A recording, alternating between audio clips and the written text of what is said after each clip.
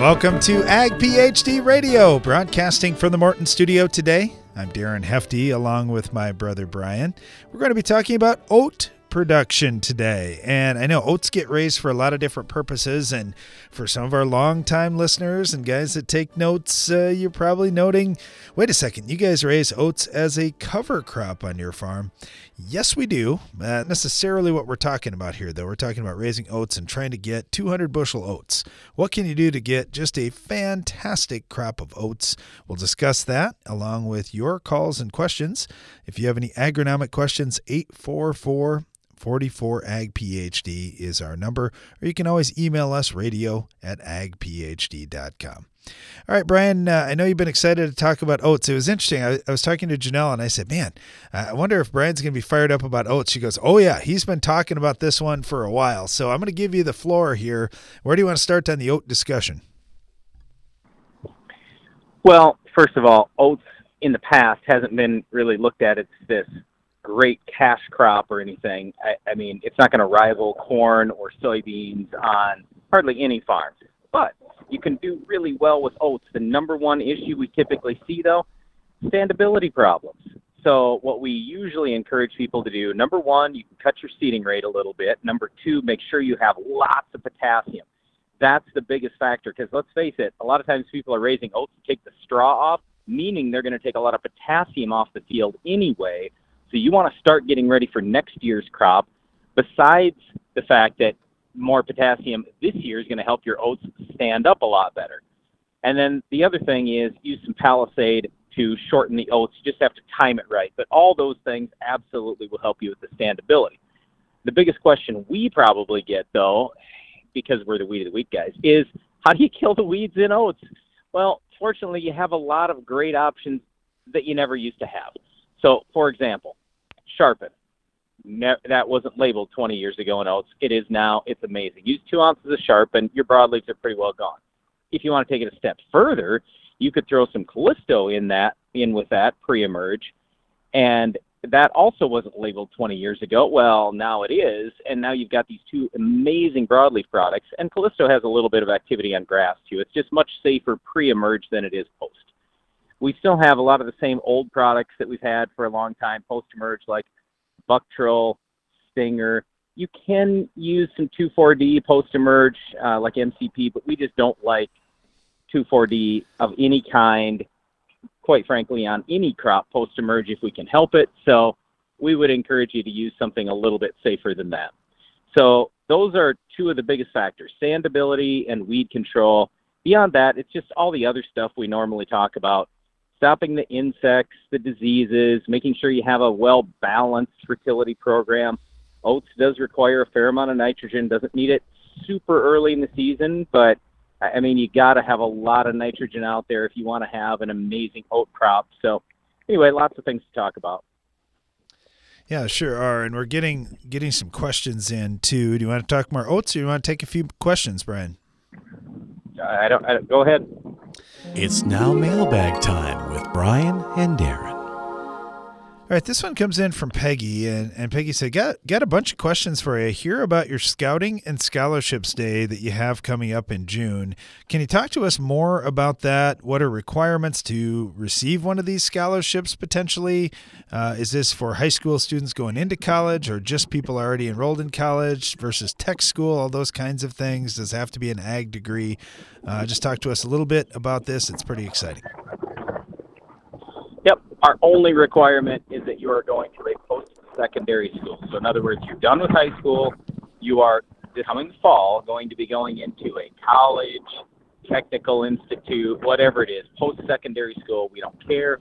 We're hoping to give away over 100 college scholarships, and we call it college, but basically post-secondary scholarships that we'll award that day. At the event, we're going to be talking a lot about just overall crop production. So that's everything from fertility to, like we were just saying, weed, insect, disease control, tiling, you name it. So we're going to go through basically how to raise a crop, kind of start to finish. We'll spend a lot of time out in the field. It'll be a lot of fun. All right, thanks for the question, Peggy. Yeah, it's going to be an exciting day. We're really looking forward to that one. All right, this one comes in from David. He's up in Michigan. He said, guys, I don't consider myself a grain farmer. I run beef, but I've got some alfalfa grass that I need to rotate out of. So I've got a farmer nearby who's going to come over and put corn into this ground in 2023. Wait. You said alfalfa grass. Yep. He's got alfalfa and grass. Correct. You're talking about? Correct. I'm assuming. Just says I need to rotate out of alfalfa/grass. So he's got a farmer who's going to come in, plant corn this year, and then in 2023, then in 2024, he's going to put soybeans on that ground, and then he wants to go back to his alfalfa and potentially an alfalfa grass mix in 2025. So here's the questions. He said, if this farmer follows your recommendations in 2024 with his soybeans, putting out the 3 pre's, is there anything that's going to impact him planting alfalfa or grass in the spring of 2025? Now, he said, just so you know, I've got a really light soil, CEC of 3. I've got a pH around 6.5, and it's dry land. So he said they're going to be no-till out there. Just curious if anything would hang out that long in a CEC of 3. Very, very unlikely. We know the Metribuzin and the Valor will not. Now, Authority possibly could, but that's really most likely not going to hurt anything anyway, even if it did. And then it's just if you're going to use one of the yellows, well, the no-till would be Prowl. We're talking no-till, right? Prowl doesn't last as long as trifluralin. I'm not that worried about it. So, no, I'm not that concerned. If you're really worried about it, just cut the rate of Prowl just a little bit, but no big deal.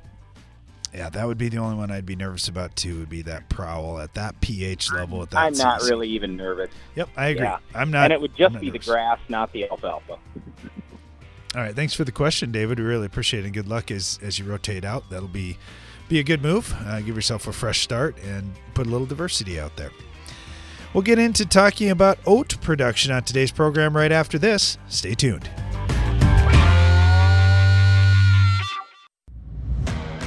Your crop deserves the best, not just a contender. Choose a Champ brand fungicide from New Farm for proven performance in the formula you prefer.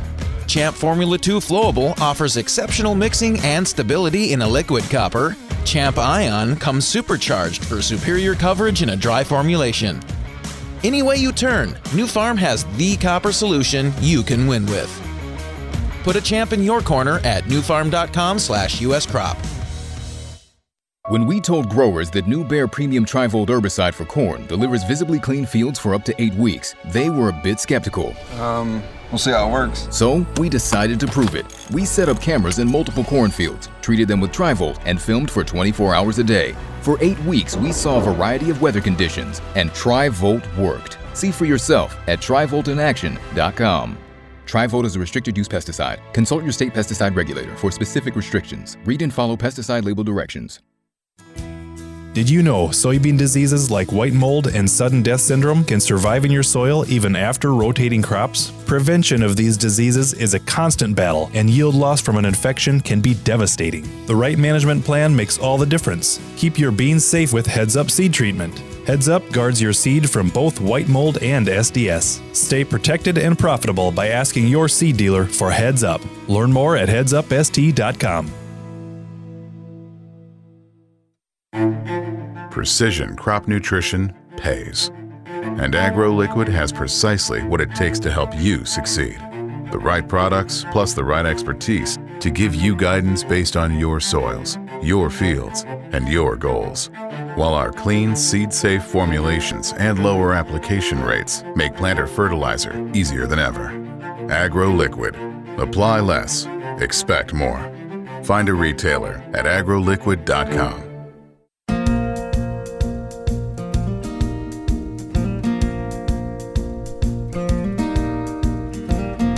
Talking about oats on today's Ag PhD radio show. We welcome your calls and questions at 844-44-AG-PHD. And of course, you can always email us, radio@agphd.com. Yeah, we don't talk about oats enough here in the Morton studio, but we wanted to make a little bit of focus on this because it is an important crop as well. And there is such a difference between high production oats and just oats. And we thought, man, what a great crop that we could talk about a little bit, hear from guys in different parts of North America as to how they're going about raising oats. And if you've got some tips that you figured out, we would love to hear from you as well. Let's start up in Saskatchewan, or right up maybe on the Saskatchewan-Alberta border here. We've got Cody with us. Cody, how you doing? Oh, pretty good. How are you today? Not too bad. All right, we talk a lot about wheat on the show and even a little bit about barley, but we don't talk that much about oats. Is that a big part of your operation, Cody?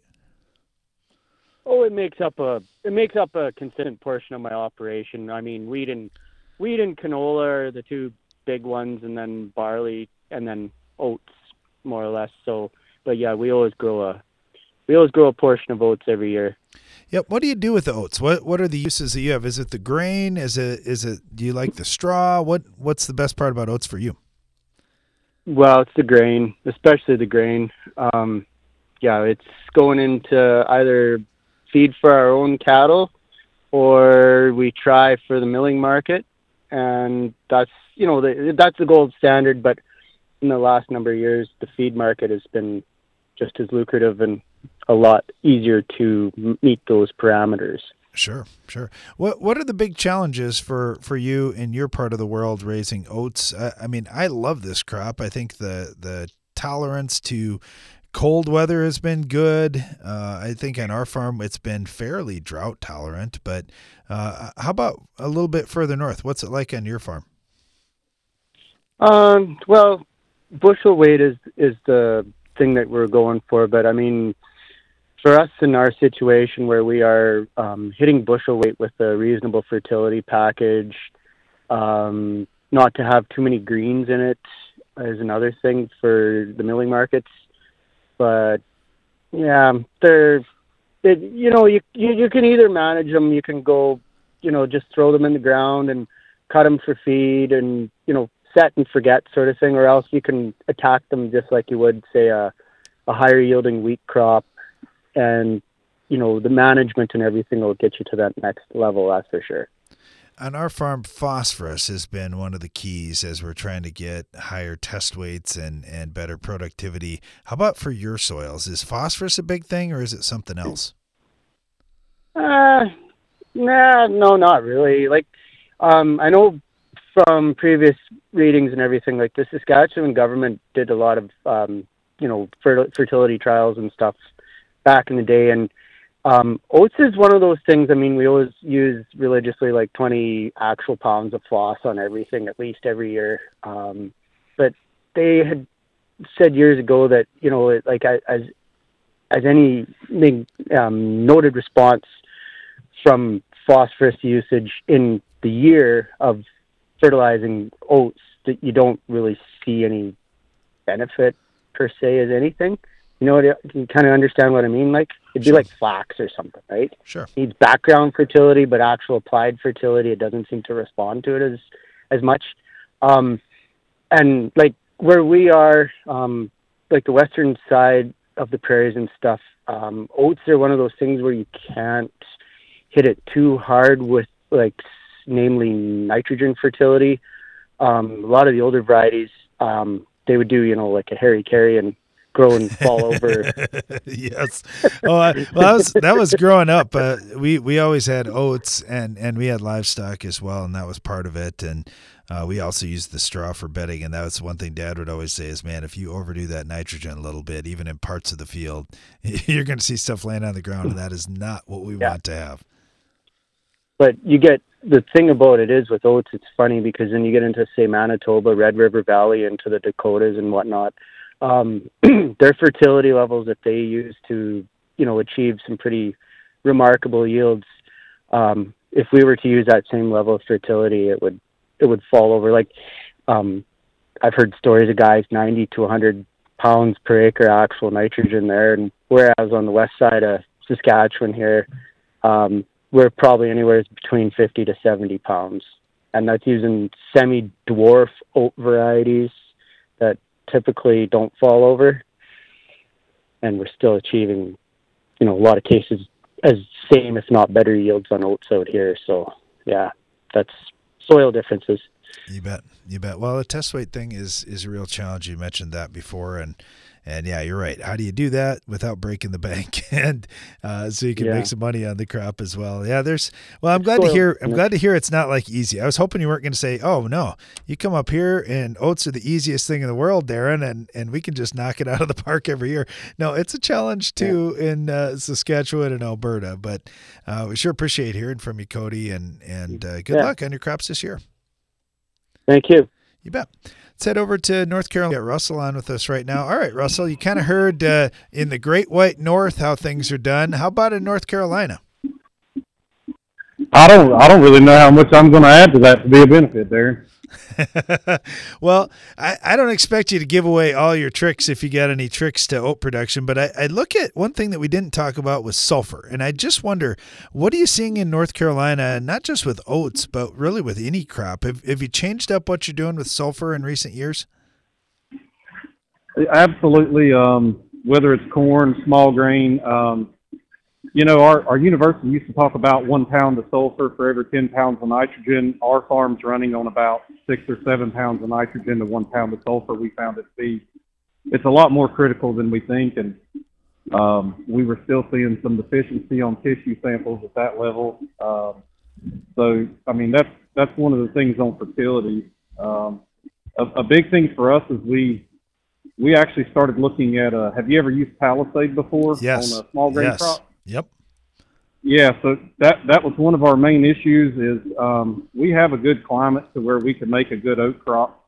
And, lodging, I dislike picking corn, or I dislike picking small grain a lot more than corn just because corn's so much easier with the header height. But when you get into some lodged oats or wheat, it just becomes a mess. And so we started looking at Palisade, and we're only using probably a half rate of Palisade on small grain, and we're seeing it drop down in height a little bit. But the biggest thing that we were noticing is the stem. We're actually seeing a thicker wall on that stem, and it's really helping us a lot with standability.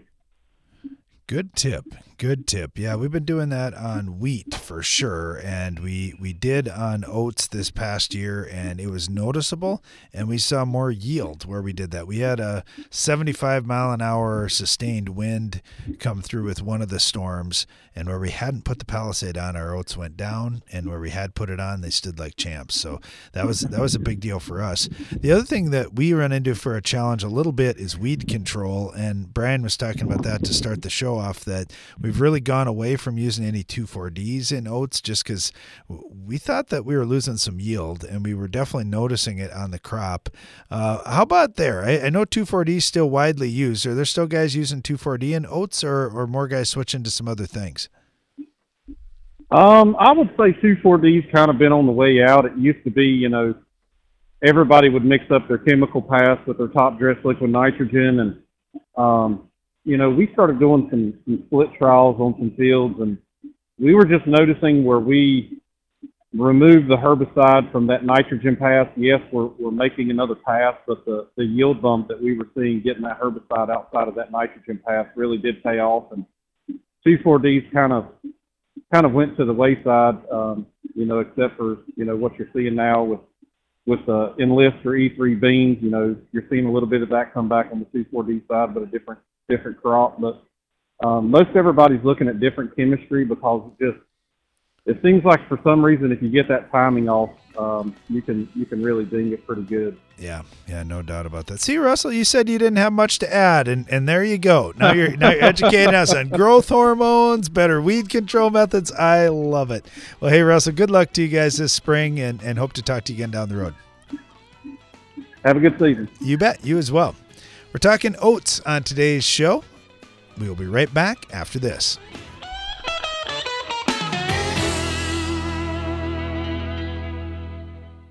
Get what you spray for. Results. Get the lasting control more corn growers trust with Anthem Max herbicide from FMC. Apply pre-plant, pre-emergence, or early post-emergence to control tough broadleaf weeds and grasses before they cost you.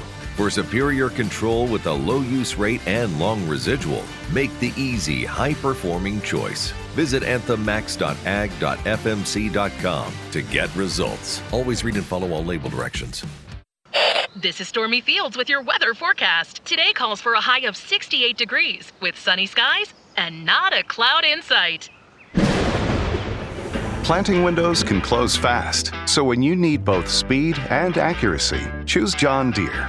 Our Exact Emerge planters and precision ag technologies give you precise seed placement for uniform emergence and the efficiency you need to gain ground. See what you have to gain at johndeere.com/gain ground. Where are you getting your fertilizer this year? Just about anywhere you look, it's going to cost more. And you may even find it's harder to get when you need it. It sure would be nice to have a better source of crop nutrients. Believe it or not, you do. It's your soil. Source from Sound Agriculture unlocks more of the nutrients already in your fields, so you can add less fertilizer while getting the yield you're counting on. It's such a solid backup plan, you'll probably find yourself wondering why Source wasn't the plan all along. Visit sound.ag to learn more. The value of your farm building is in its ability to protect what's stored inside. From the smallest fastener to the trusses overhead, Morton leaves absolutely no detail to chance.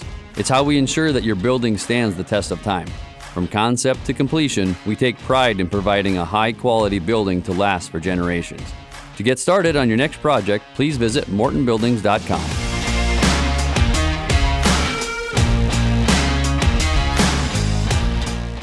At Corteva Agriscience, we want to keep farms healthy and productive today and tomorrow. That's why we're investing in a robust pipeline of naturally derived biologicals. Meet Utrisha N Nutrient Efficiency Optimizer. It's a sustainable nitrogen fixation product that facilitates crop growth and optimizes yield potential. With the fluctuation in fertilizer prices, Utrisha N is a reliable solution. It can be used alongside your traditional nitrogen program to enhance your ROI this year. For more information, visit corteva.us.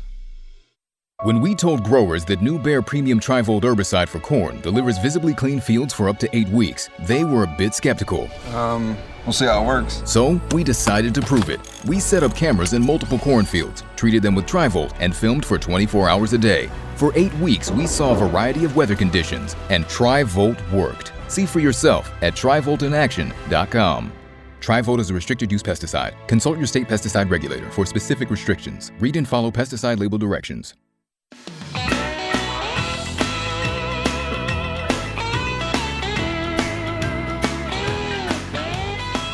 Welcome back. You're listening to Ag PhD Radio. We're broadcasting from the Morton studio today. We are talking about oats on today's show. And I know if you say, oh man, normally you guys focus on wheat a little bit more than oats.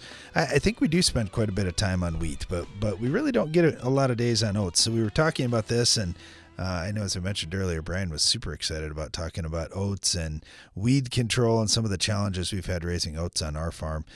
So hopefully you've enjoyed the show so far. We're getting a little taste from across North America as to what are some of the challenges raising oats and what are some of the things guys are doing to do a little bit better job with oats.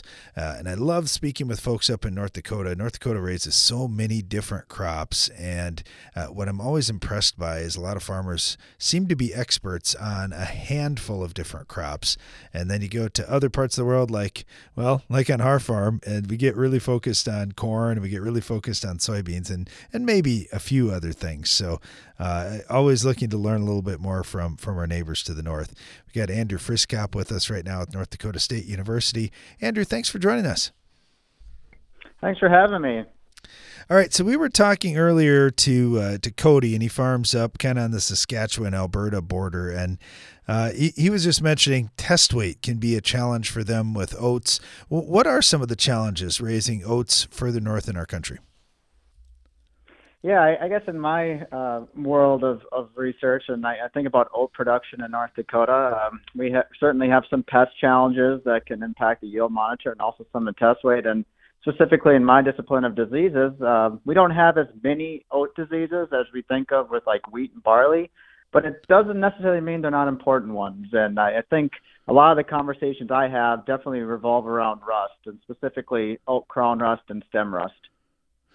Yeah, great point. Great point. We have not gotten into the disease part at all. And, we do get a nice canopy with oats. I know last year we had an event on our farm in June, and you just got soaked walking through our oats crop even later in the day. So they definitely can hold some water out there.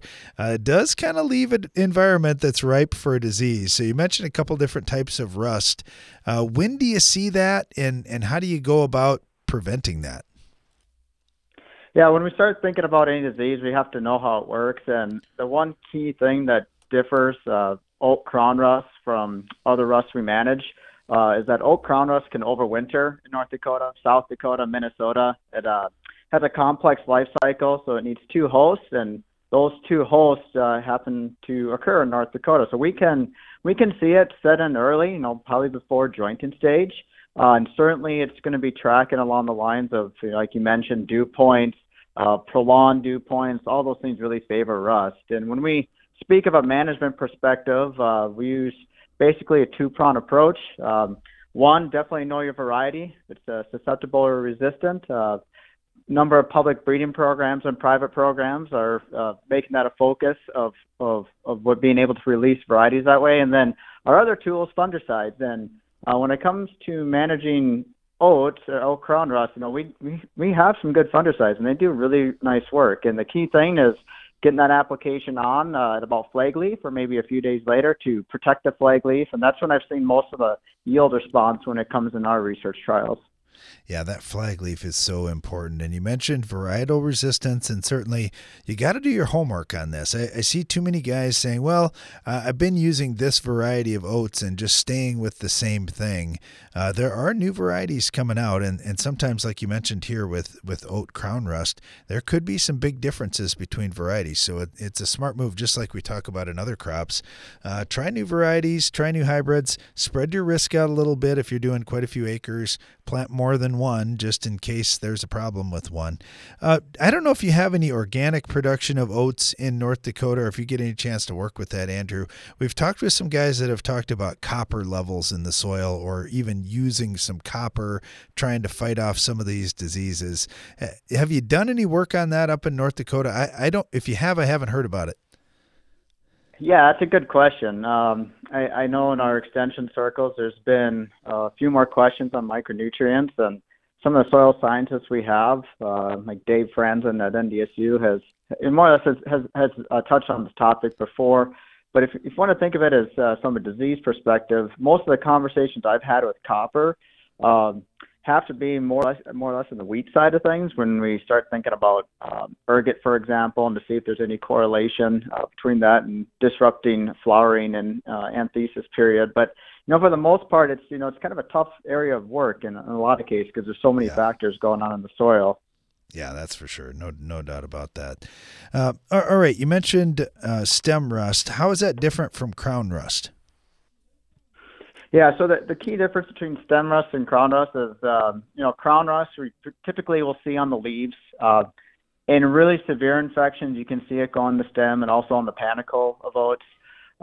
For stem rust, that's going to be predominantly going to be located on the stem itself. And they do behave differently too. And when I mentioned about complex life cycles, the oat crown rust has everything it needs in North Dakota, where the stem rust that impacts oats, it's still blowing up some spores from the south. So typically when I'm out looking at oat fields and even within my research trials, I can almost guarantee I'm going to see oat crown rust every year. And stem rust, it usually comes on a little bit later, but in terms of a management perspective, certainly variety resistance, but fungicides at flag leaf a little bit after is going to be able to help manage both those diseases.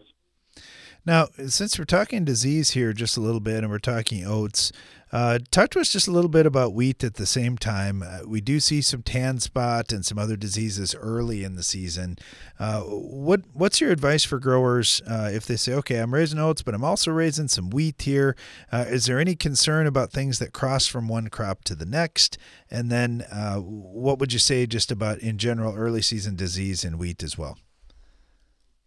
Yeah, that's a great question. When I think about small grains, I'll even throw barley into this conversation too, is although oat is a small grain crop, it doesn't share a lot of the common diseases that we see with wheat and in barley. So in wheat and barley, we're always thinking about those early season leaf spots, and wheat, you said tan spot, maybe stagnospora blotch. In barley, you have some net blotch and spot blotch. But really in oats, we don't see a heavy pressure of fungal leaf spots early on. So that's kind of a win when you start thinking about of the other factors that might impact yield. And generally speaking, if there's any pathogen crossover between oats and barley or wheat, the only one that sometimes gets brought up in conversation is scab. And when I think about oats and scab, it's not acceptable. And I haven't yet come across what I call a train wreck field with oats. So there's a couple of benefits, but it's key to remember that when we're managing oats, as far as from disease perspective, it's good to have those input decisions, willing to make input decisions like you're used to with wheat and barley, but you can be a little bit more calculated when it comes to oats because we just don't face as many risks, and certainly from a crop rotation, we don't see much carryover. One other thing I was thinking about too, Andrew, as we're talking here is what about the seed itself? Do you have any diseases that you're watching out for that could be carried on the seed, or is that not a concern with oats? Yeah. So as far as seedborne disease, oats can get loose smut. The very general term used for a lot of small grain diseases is a loose smut disease, and that's a systemic disease. So it's stuck in the embryo, and if you start using bin run seed, or if you're not switching out the seed source, you can maybe run into some problems with that. You can also throw a seed treatment on it. We've come a long way in the seed treatment world from back in the 70s, being able to have more systemic seed treatments that can help manage loose smut, and something you have to be aware of. But generally speaking, that's about the only one I can think of right offhand that I will have a few conversations each year on. Well, I appreciate you bringing up the topic of disease issues here in oats, because I know sometimes the oats doesn't get as much attention as some of the other crops, but it certainly can be an issue. We certainly look at oat crown rust in this geography as something that guys are concerned about just about every year, but there are some other things to watch for as well. We're talking with Andrew Friskop here up at North Dakota State University. Andrew, thank you so much. It was great having you on. Yeah, I appreciate the time. Have a good day. You bet. You as well. Talking about oats on today's program, but also taking your calls and agronomic questions at 844-44-AG-PhD. We'll be right back.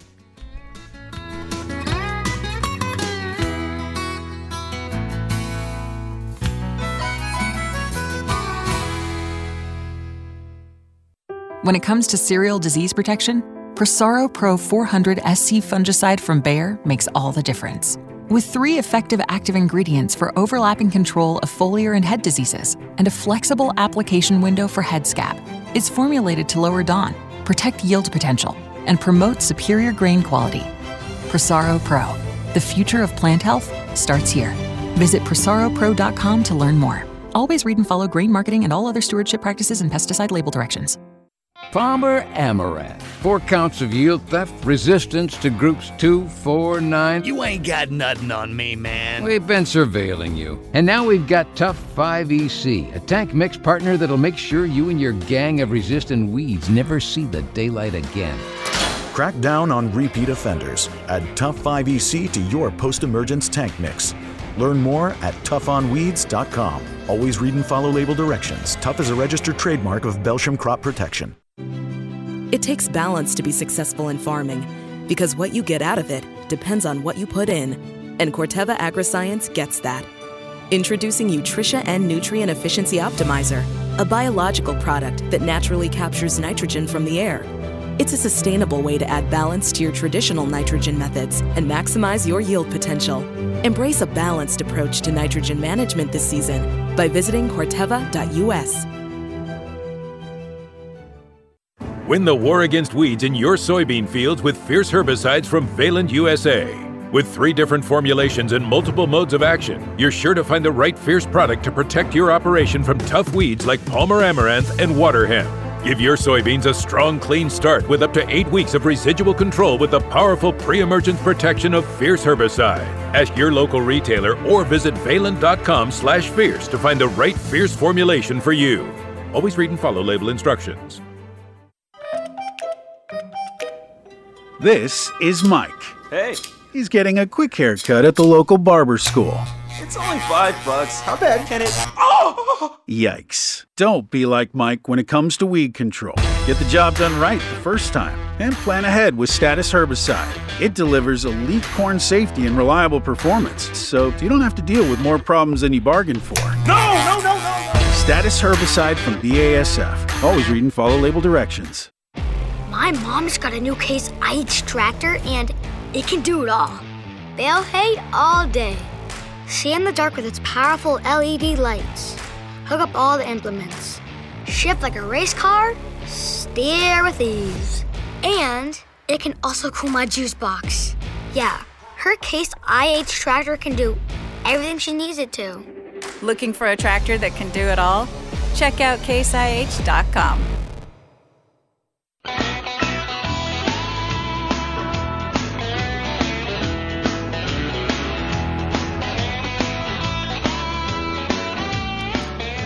Welcome back. You're listening to Ag PhD Radio. Thanks for joining us today.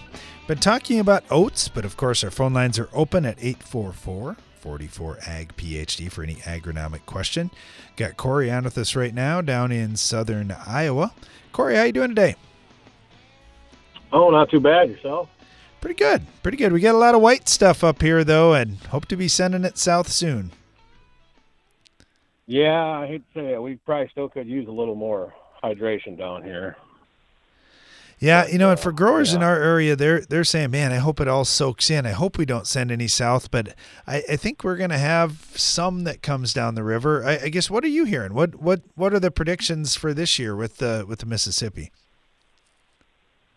The river's at somewhat of a normal type stage for this type of year, or for this time of year.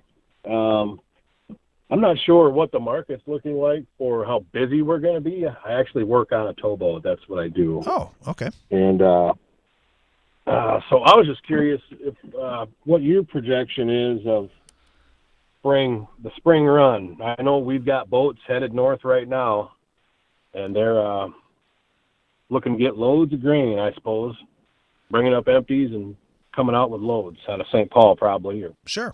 Winona, or wherever they stop and pick up. But I know some years it's wild and you can't get them out of there fast enough, and the grain is just so hot they can't stand to keep it in their bins.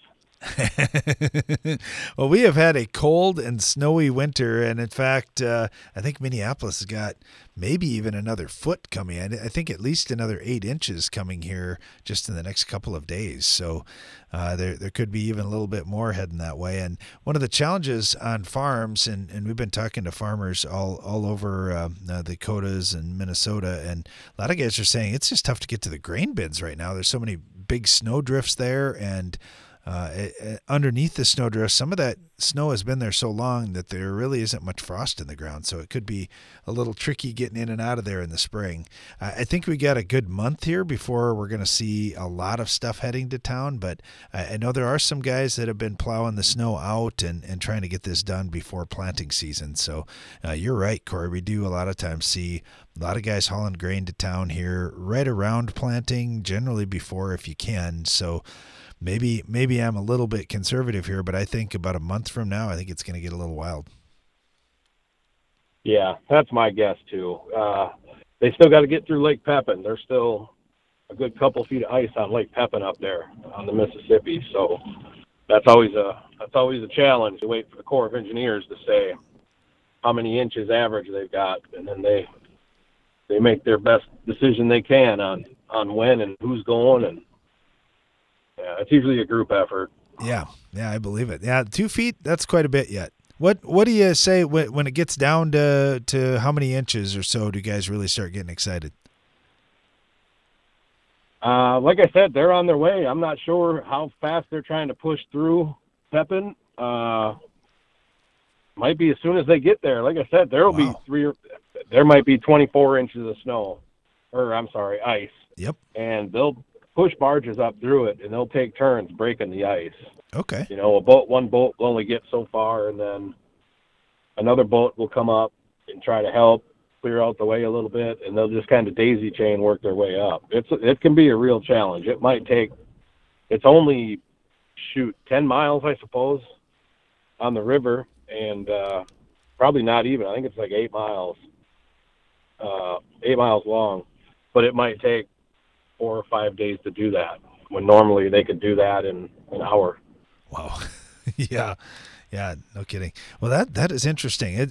It's fun to learn about all the other things going on here, and I know the Mississippi River levels have been quite interesting here as we've been going through a pretty decent drought. But hopefully that drought is breaking. It sure looks like the weather patterns are changing, and maybe this year it gets back to more normal.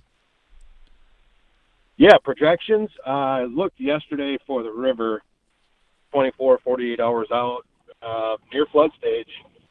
On the Mississippi, that's Cape Girardeau gauge and St. Louis gauge. So there's water. There's plenty of water. Excellent. Well, that's crop grounds. Yeah.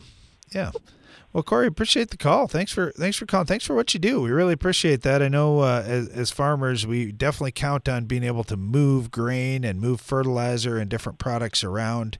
And that Mississippi River is certainly a big critical thing for us as farmers. So thanks for what you do. We really appreciate it. Not a problem. I love it. All right. Well, thank you. Good luck this spring. Yep. Have a good day. Bye-bye. All right.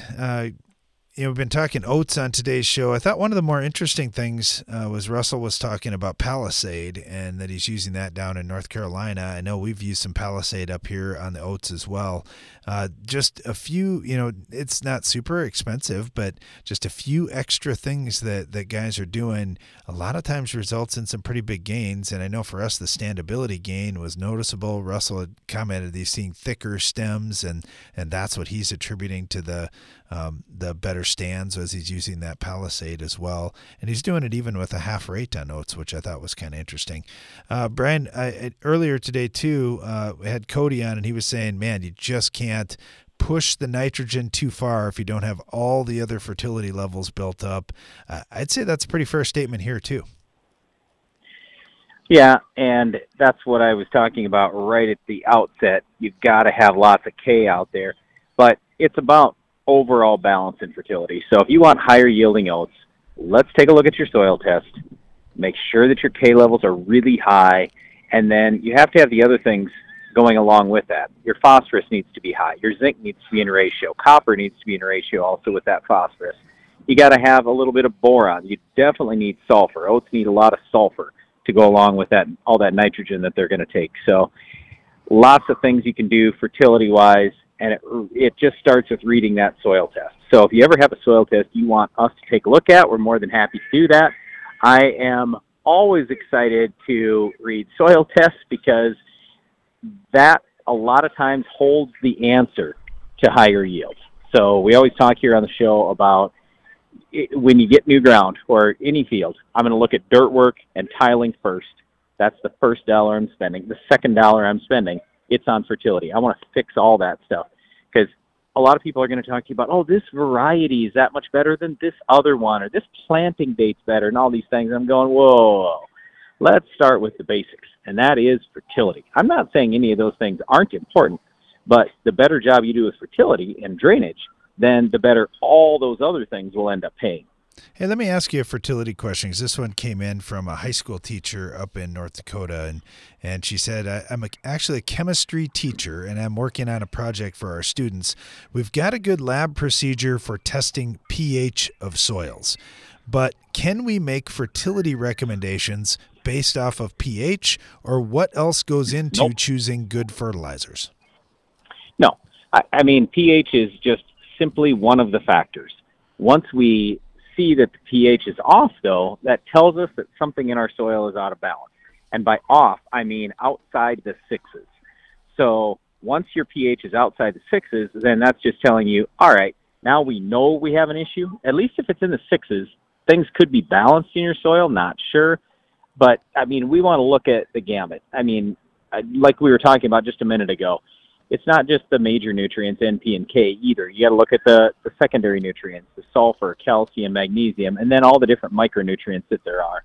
So, nope, there's a lot more testing that goes into it beyond just pH. Yeah, the other thing she mentioned that they were going to have the students choose a crop out of 3 or so options that they could plant. I would say one free resource that we've got is the Ag PhD fertilizer removal app. You can type in whatever crop you want and what your yield goal is, and you can see what kind of balance of fertility that particular crop is going to need. But you're right, Brian. If you know the pH, you just know one piece of the puzzle here. You don't really know how much of each of the essential nutrients for that crop that you've got. All right, we've had a fun time talking about oats. We got some more Ag PhD mailbag questions to dive into here in just a second. If you would like to send in a question for us to answer today, our email address is radio@agphd.com, or you can just give us a phone call, 844-44-AG-PHD. We'll be right back.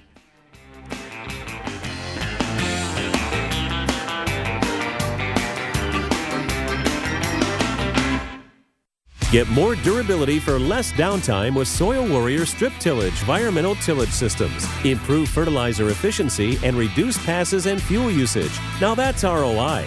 Learn more about ETS at soilwarrior.com. Morton buildings are made to last for generations. With superior materials, craftsmanship, and best-in-class warranty, we are committed to quality. To learn how we can help you expand your farm operation, visit mortonbuildings.com. Warehouse, what can we do for you? Yeah, I'm looking for some nitrogen. All right, we're running low and it's awful pricey, but let me check. Hold.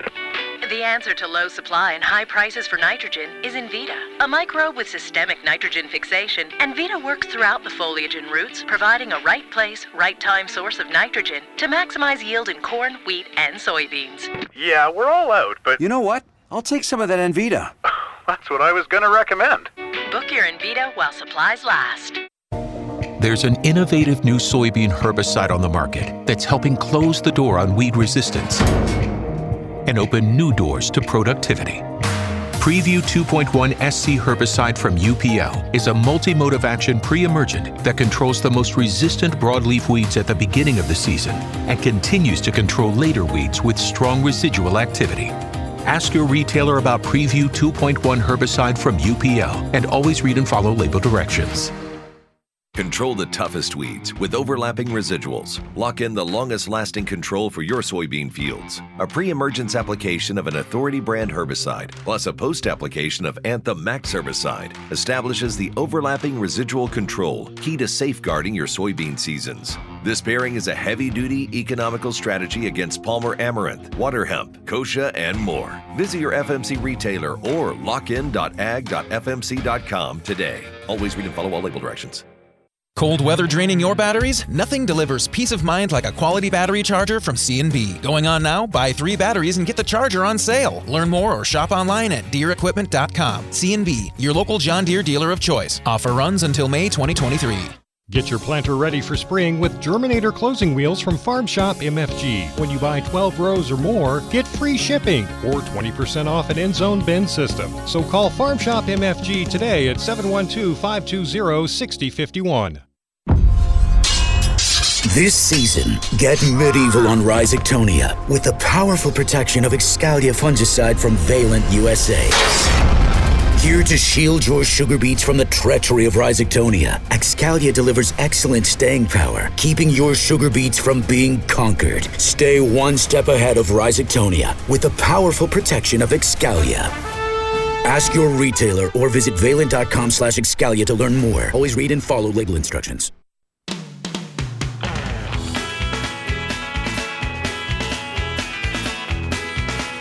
You're listening to Ag PhD Radio, and we are in the Ag PhD mailbag time right now. If you have an agronomic question, our phone lines are open at 844-44-AG-PhD.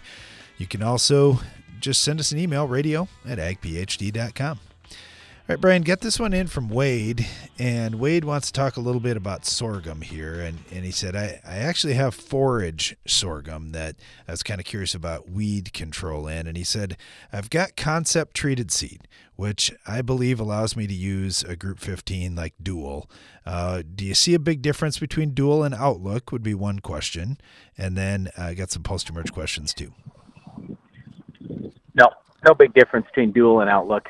Outlook will will work with just a tiny amount less rain, and it's just a little bit better on broadleaves. But to think that you would see a noticeable difference if you had the two side by side, I seriously doubt it.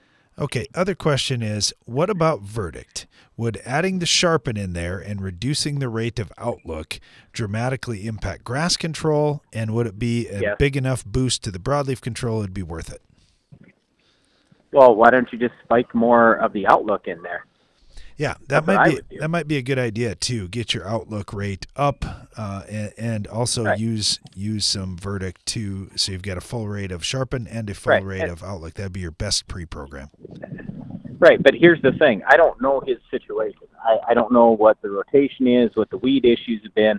So, like, if it's our farm, I'm going, you know what? We've done a fantastic job with grass control over the years. I'm not super worried about it, so I might consider just running verdict. But the flip side of that argument is, boy, if I don't have perfect grass control, I know I don't end up with as many tons on that forage sorghum. And post-emerge, then what am I going to do? Yeah. I mean, in grain sorghum, all I got is facet. Well, what am I going to do in forage sorghum? Yeah, and that's a great point because he said, I really do need to slow the grass down. So in that case, make sure you get a full rate of either the dual or outlook for your crop. Then he said, what about broadleaves post-emerge?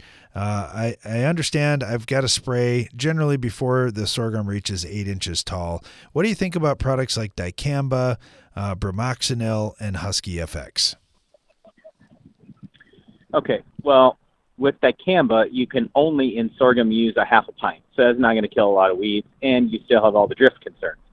Buctril, bromoxynil, is a good product if you don't have a wide weed spectrum. It's weak on pigweed species, good on cocklebur, sunflower, things like that, but not on a whole lot of other weeds.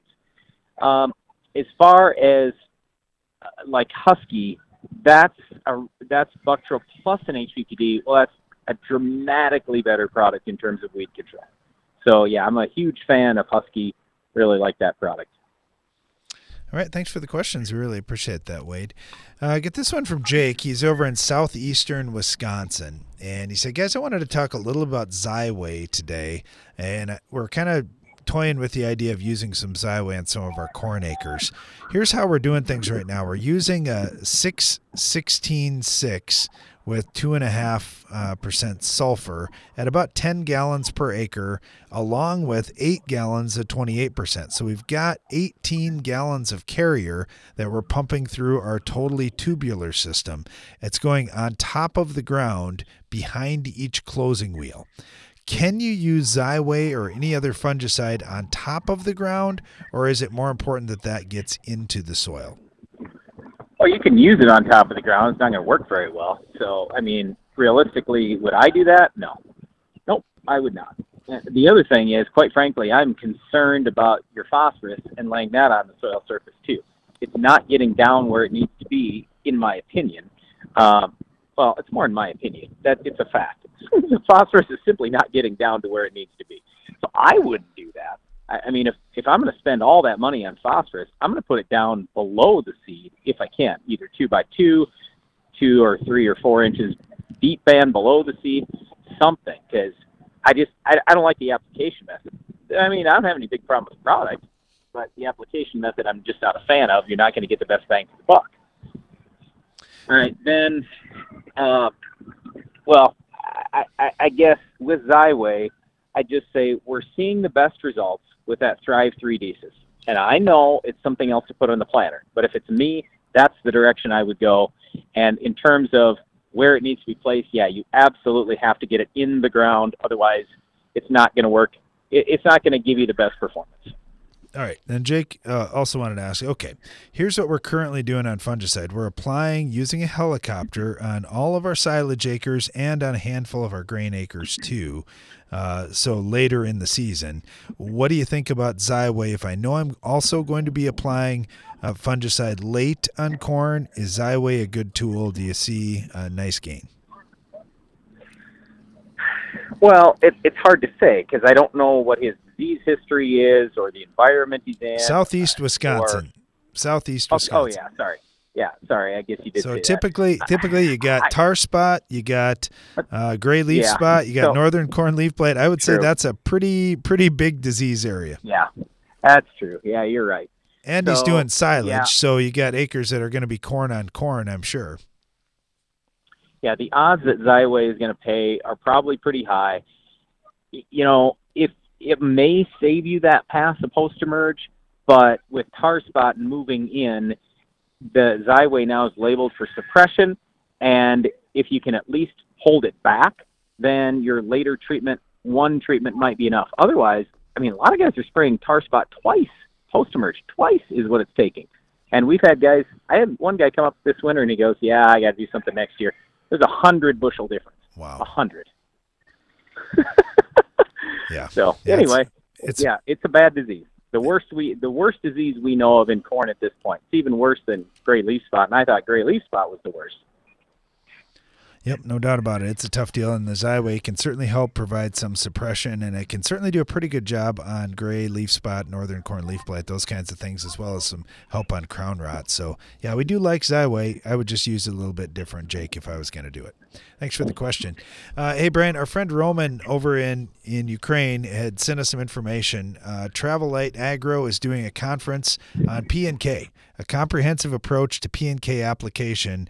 And for English speakers like ourselves, it's free. They'd encourage you. They're looking for any kind of donations to the World to Rebuild Rural Ukraine, so WRRU.org, and they'd give free access to this multi-day conference.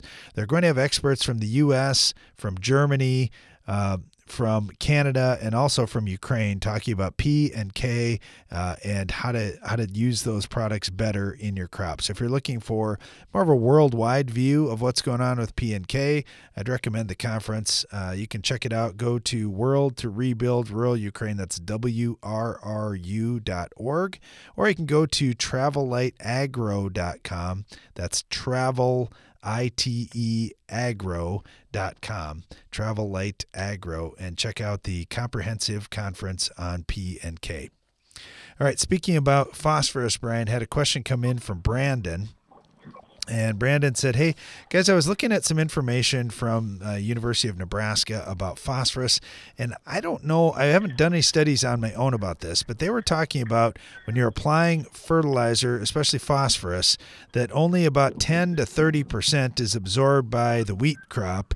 The remaining 70 to 90% of the applied phosphorus remains in the soil as residual phos, but it slowly begins becoming insoluble and less available, and less than 25 to 30% of that residual phosphorus is generally found even in the next year's soil tests. What's been your experience with phosphorus? Can you build levels? Do you lose a lot to tie up? Well, first of all, you can absolutely build levels. And one of the biggest factors in terms of that tie-up thing is getting your soil pH right and having a balance of all your other nutrients out there. We talk about this all the time, but I mean, that pH is such a big factor. In high pH soils, phosphorus will bind up with calcium. In low pH soils, it'll bind with iron. If it's a really low pH soil, it'll bind up with aluminum too. So, I mean, you definitely want to make sure that you have that pH right, but then on top of that, the ratio of phosphorus to zinc and the ratio of phosphorus to copper, those are big things too. If you don't have those right, then you're not going to get as much phosphorus into the plant. So there's really a lot to it. But I wouldn't get that worried about it. I mean, just do everything you can to build. You know, if you are short on P, just keep putting more phosphorus out there. It's going to build. You're going to be fine. Yep, and keep raising good crops, and those crops are going to break down and release some nutrients back to your soils as well. It's something we found as we've picked up some ground that didn't have great fertility. We just keep raising good crops, and it makes it easier to raise the next good crop too. Hey, thanks for the question. We really appreciate that, and I do like the idea that you had when you said, I haven't studied this yet on my farm. Maybe that's a good thing to take a look at for yourself so you have your own numbers. And I do like that you're questioning things as well. That's always good. Well, thanks for listening to today's program. Be sure to join us again each weekday for more Ag PhD Radio.